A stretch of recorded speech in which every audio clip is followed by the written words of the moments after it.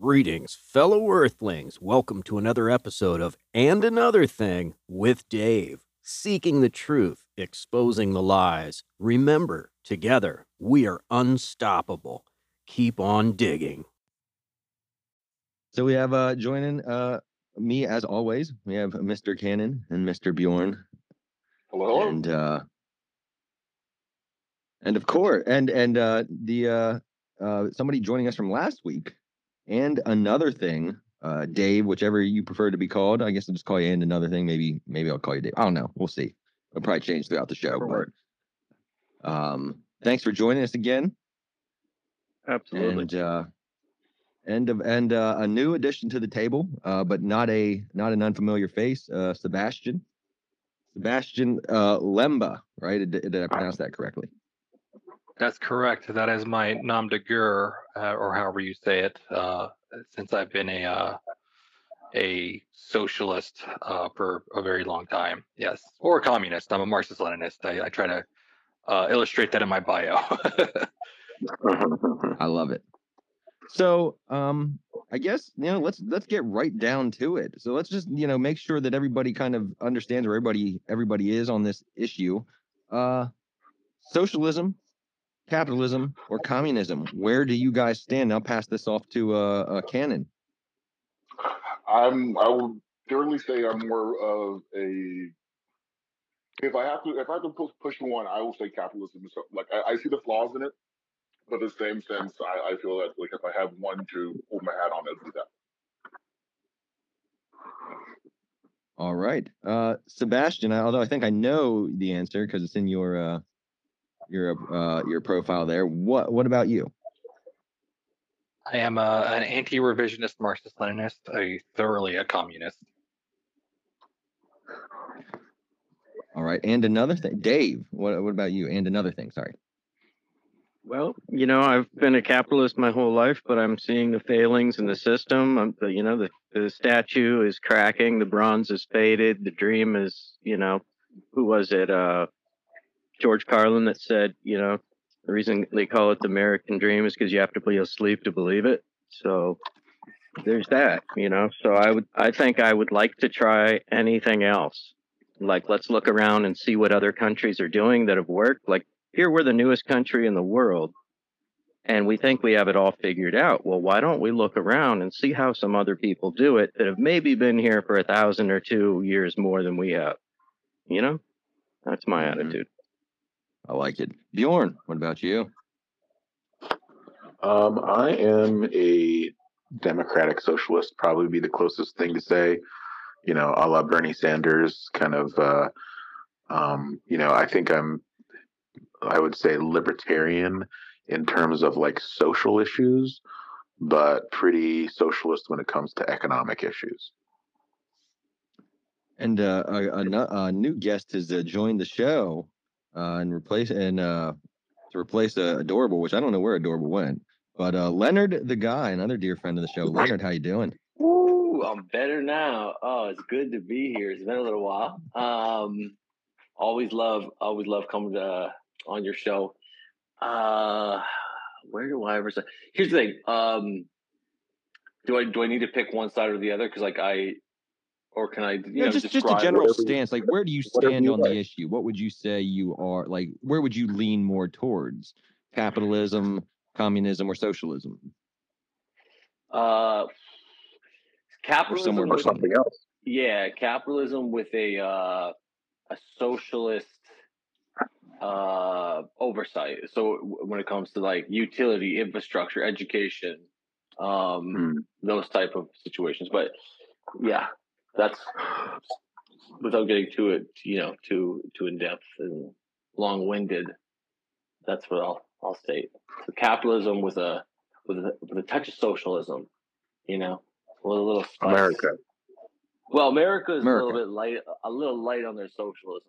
You know what I mean? Yeah. And like more like Canada, but even a little bit more in the sense of like socialism because America, yeah, you're right. America is socialist in the sense that they subsidize corn, high fructose corn, and your fuel, other things like that.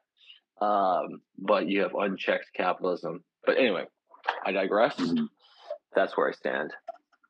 Yeah, I believe the term is like so like a lot of people like think that America is very it's capitalist, but like the reality is I think it is a mixed economy, like in terms of like economic structure. It is a mixed economy.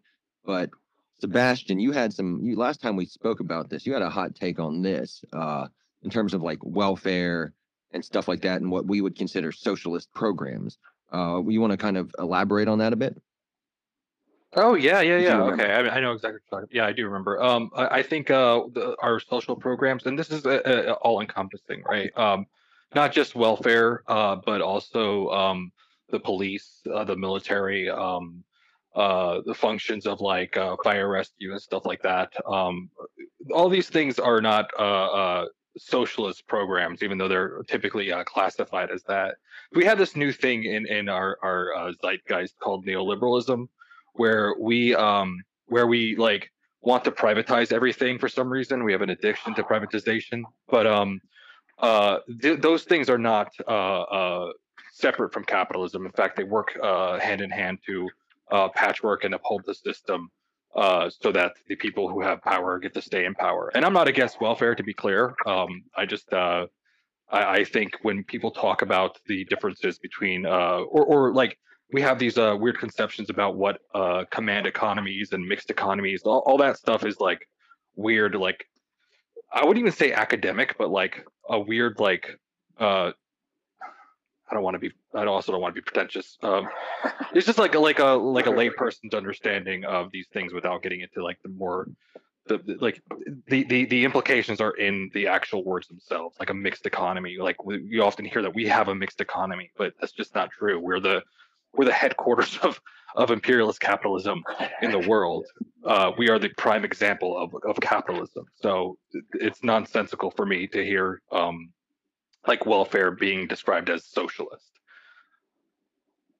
Right. Can I speak on that for 1 second? Absolutely. I just pulled up Forbes magazine.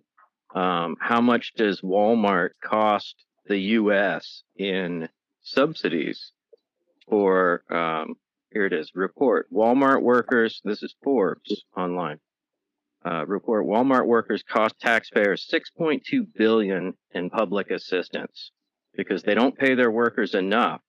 So their workers are, on average, most of their workers are on some sort of public assistance, food stamps, maybe even cash assistance. And so they're saying the average worker is subsidized to the tune of $3,000 to $5,000.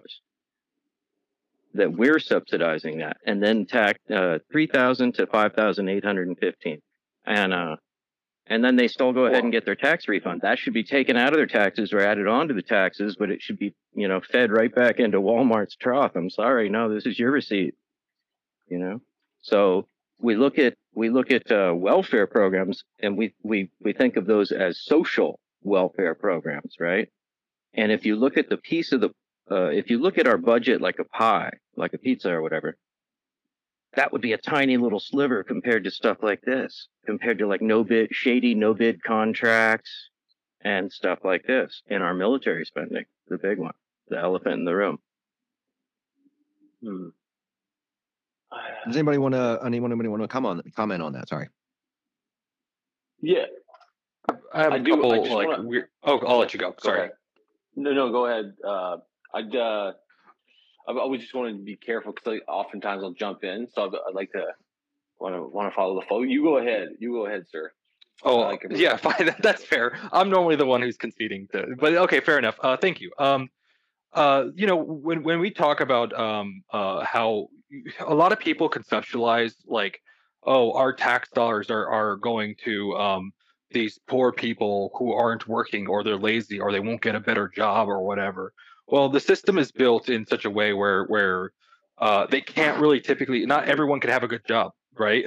Like that's impossible. I mean, in a system like capitalism, it depends on having unemployed people, for instance. It depends on that to keep wages low, and they've gone a step further. And we aren't paying for people to be lazy or whatever. That's a misconception to get us to continuously assault working class people and hurt ourselves essentially. It's a framing that is popular because these same people control media, but really what we're doing is we're actually subsidizing the unpaid wages of those people. Like we're subsidizing what should be a complete wage that Walmart is paying, and I think that's basically what you were saying.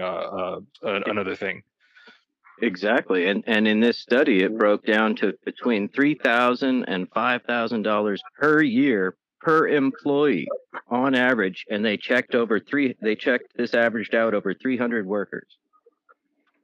Well, you're kind of again, I agree with that, but we also have to come to terms with the fact that we're subsidizing $5 T-shirts. So we are like, Walmart should pay more, but yet we also want to walk into a Walmart and get a disposable item. And so I had this conversation not too long ago where so there's about 2 million, I think it's 2.3, but I kind of try to chop off the management, but 2 million Walmart employees worldwide, right? And I posited that in order for them to have a living wage, you'd have to increase by $10,000 roughly, right? And that then, knowing I looked up what Walmart's profit after everything, all expenses.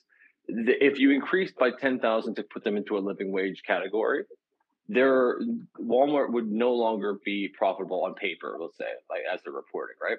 So we're also subsidizing this obsession with like disposable products, like items like $5 T-shirt.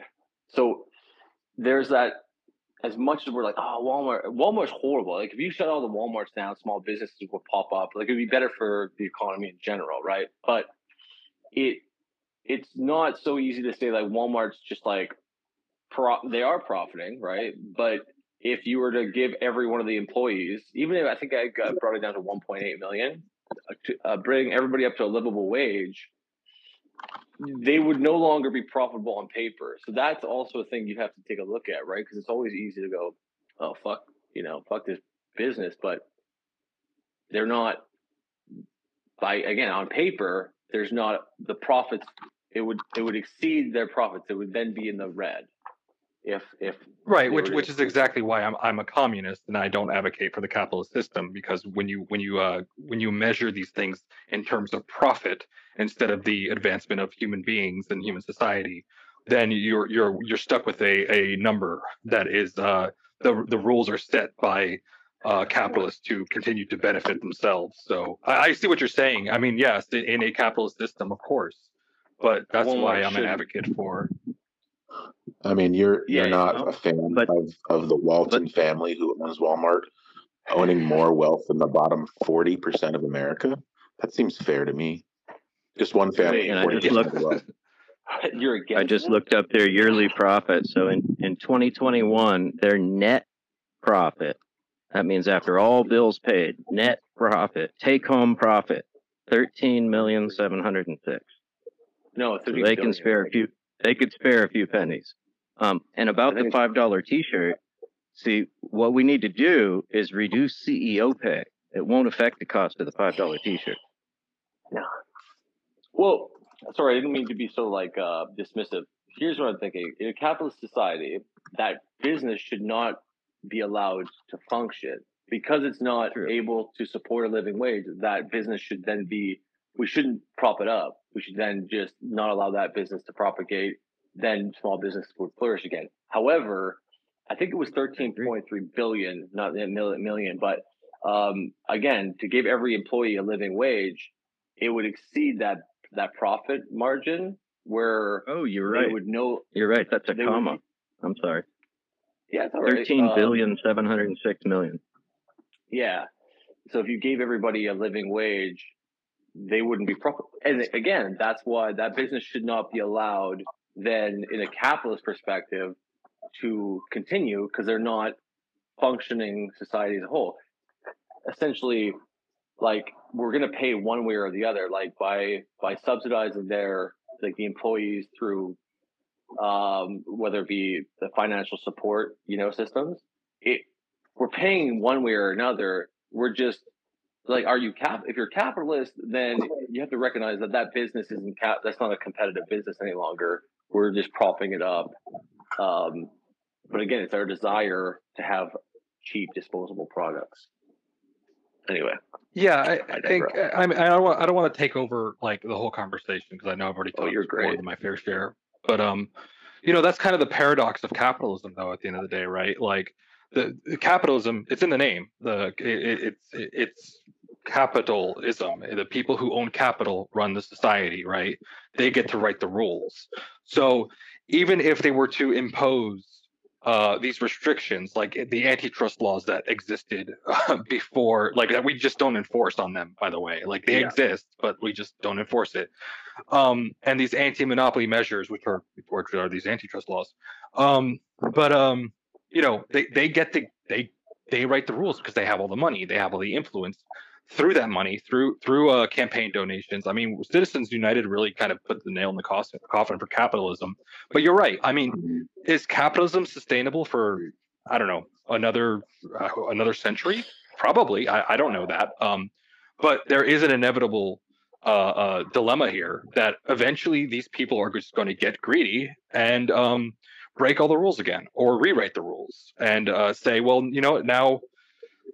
now I can exist in all of these spaces. I mean, eventually the same thing is going to happen to the UK and these European countries that have very strong antitrust regulations. Eventually, because of the virtue, by virtue of democracy, as we know it now,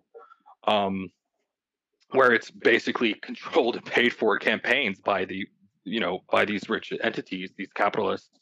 I mean, ultimately, they're always going to get the best possible outcome. Democracy, as we know it, is merely a conversation between us, the working class, and them, the ruling class, and we are basically begging them for these concessions, but they very rarely make these concessions. Right. Agree.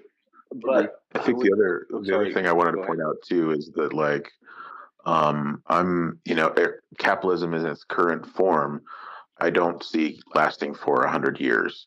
I think if you ask Adam Smith if he could envision a worker that didn't require pay, never tired, never slept, and had infinite ability to remember things, i.e.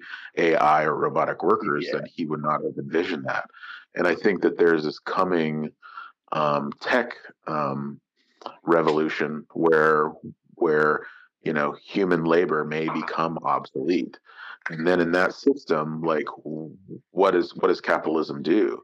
Do we all just become like consumers? But like, how do we work if like there's robot workers who work better than us? Why would a capitalistic system choose us humans as workers if there was a robot AI who was better than us?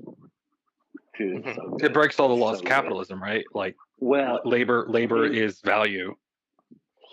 In a way, like to build off Bjorn, which is a great point. In a way, that's the worry, right? The worry is that for those individuals, and I think we're all partner in some aspect, we've chosen jobs through not necessarily what we truly desire to do or spend our time with, but a portion of that, each individual is differently skewed, is that we've moved towards things that can give us this capital, this way that we can sort of value what we're doing. We might not enjoy being a plumber, but we know that we get this money, so we have some sort of like way to measure ourselves.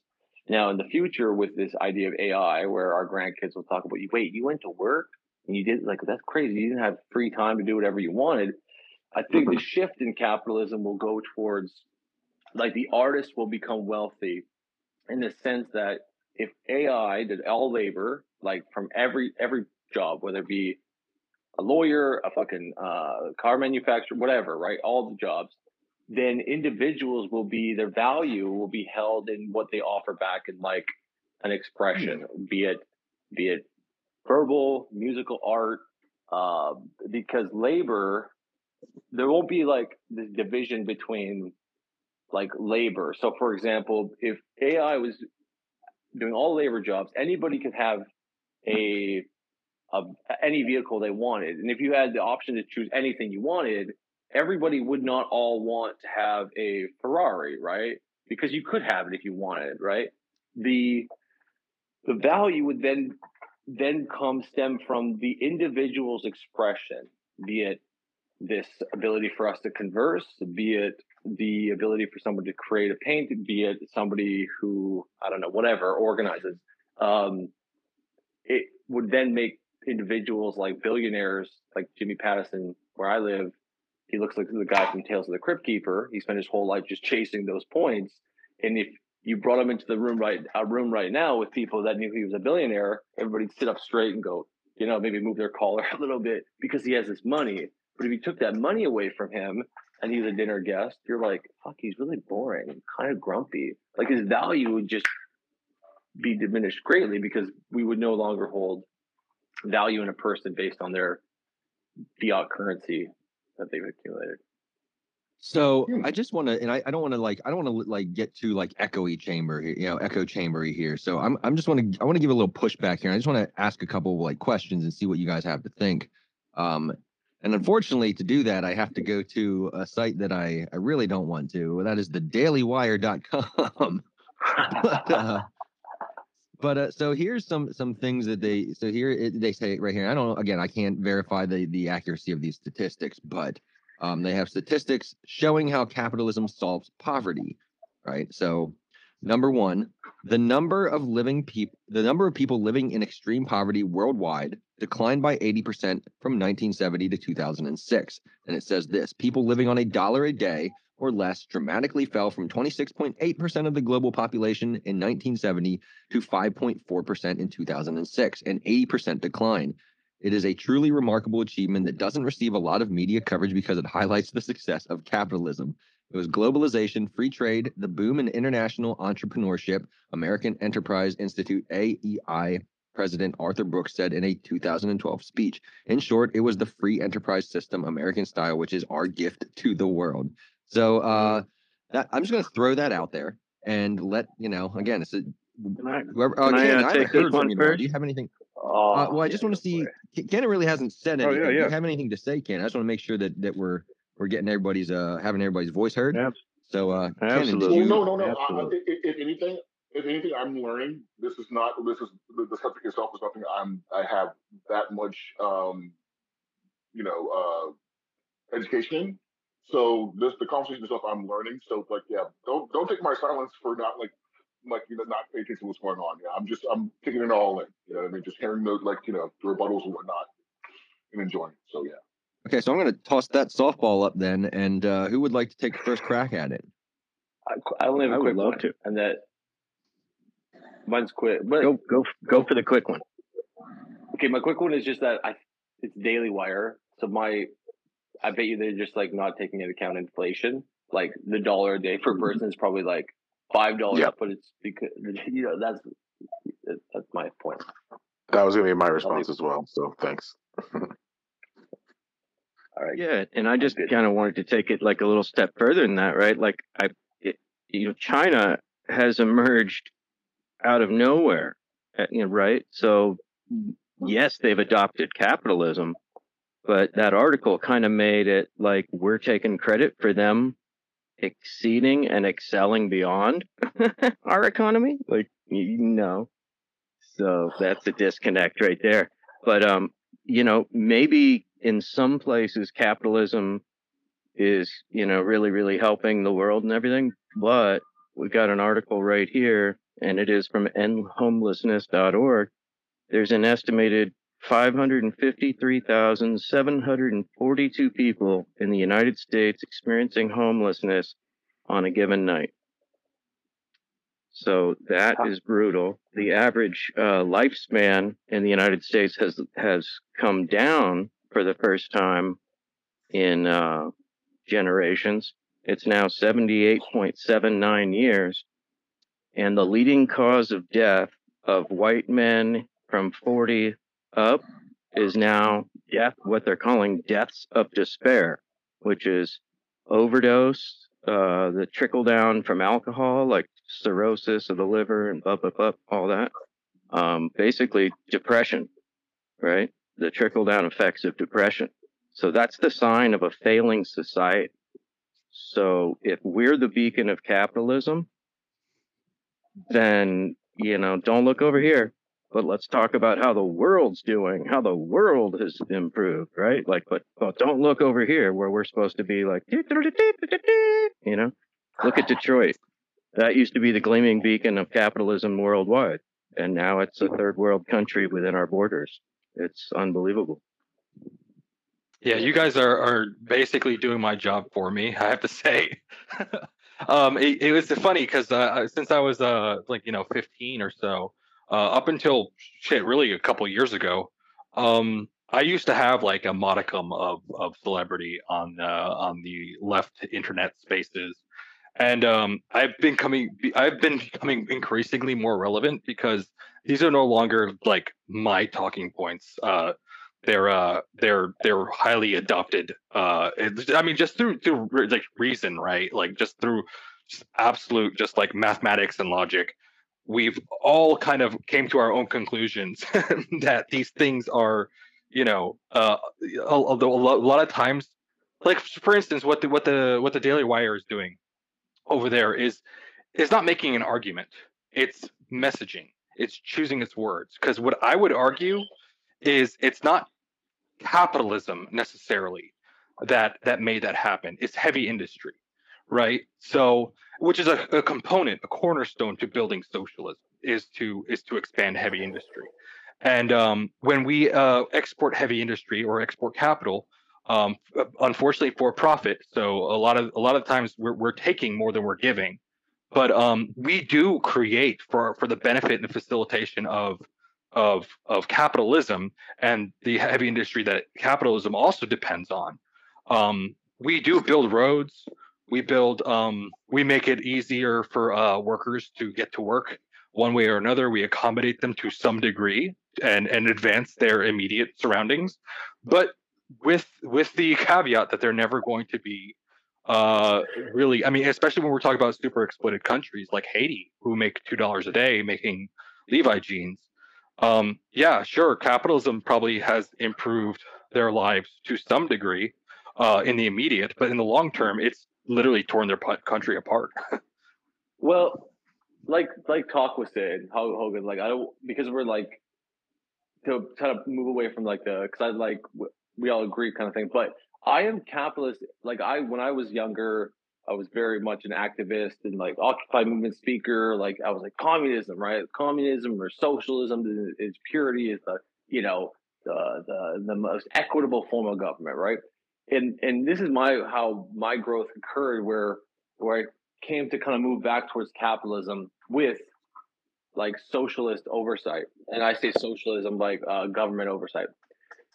Communism for me, it's problematic, and this has pure communism, is that there's always individuals who want to shine a little brighter, right? And when you have a unified body of individuals, then it's really easy for one person, because that desire is in everyone, right? People will go, okay, now that we got everybody in the right, pointing in the same direction, some bully type will always go boop, and they'll pop up, and then they have everybody there. And eventually individuals will like it tends not to function like as I used to think it to be, where there'll be an equitable sort of distribution of ability for an individual to curate their surrounding, right? Whereas capitalism, how I moved back towards it, it was like a way that you could kind of sort of level the playing field, or sort of like take some of the wind out of the individual's sails. Like if you have bully types, they have to be, and again, it's skewed currently, the capitalist system, right? It's unchecked, but it has this way of like balancing the playing field. Like, sure, if you want to make as much money as you want, people need to accept you. It's like you have to be adopted by the individuals in your community. Now with inheritance and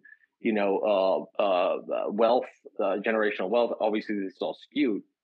But if capitalism had and I say this in the way that capitalism would flourish more as a selling point, if you had government or a outside body regulating or overseeing certain things, like there's certain things that should not be for profit. So resources, education, infrastructure, healthcare, housing, healthcare should not be for profit. There's no benefit to the society as a whole or capitalism at all. And capitalism, like profits, if you want to call them that, or competition will flourish. And I always go back to this one example, and this will be my final little piece here, is that if you know what fracking is, I used to work in oil and gas. Fracking is a process where you push basically acid or water underground to clear out sort of channels so the gas or whatever sort of deposit can flow better. But if the company isn't like skilled, or they don't have the technology to do it appropriately, you have blowouts underground.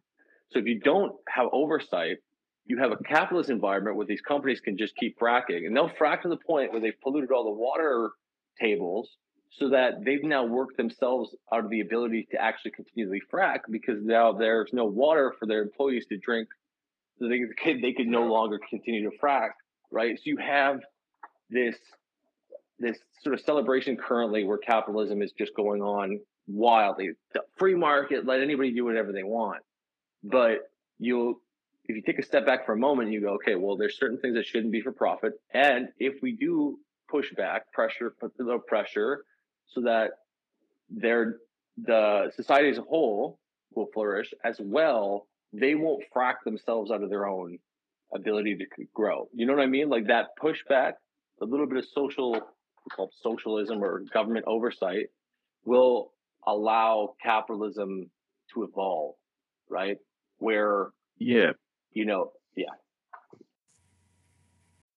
Thank you for tuning in to another episode of And Another Thing with Dave. If you're digging what I'm doing, picking up what I'm throwing down, please do share with friends and on social media. Until next time, keep on digging for the truth.